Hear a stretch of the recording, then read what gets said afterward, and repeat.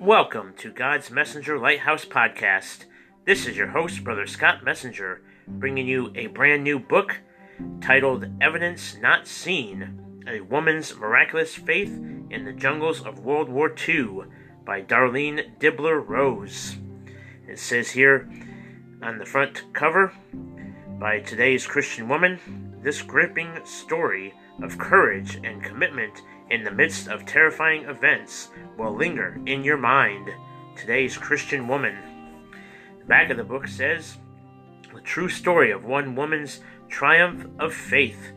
Newlywed American missionary Darlene Deibler Rose survived 4 years in a notorious Japanese prison camp set deep in the jungles of New Guinea.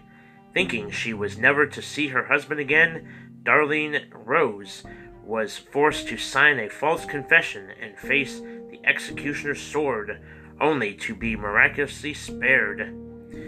So join me next time as I start the book with the dedication to the book and the acknowledgments from the book. And then after that, we'll start in chapter 1. So hope you'll join me next time for dedication and acknowledgments from the book Evidence Not Seen by Darlene Deibler Rose.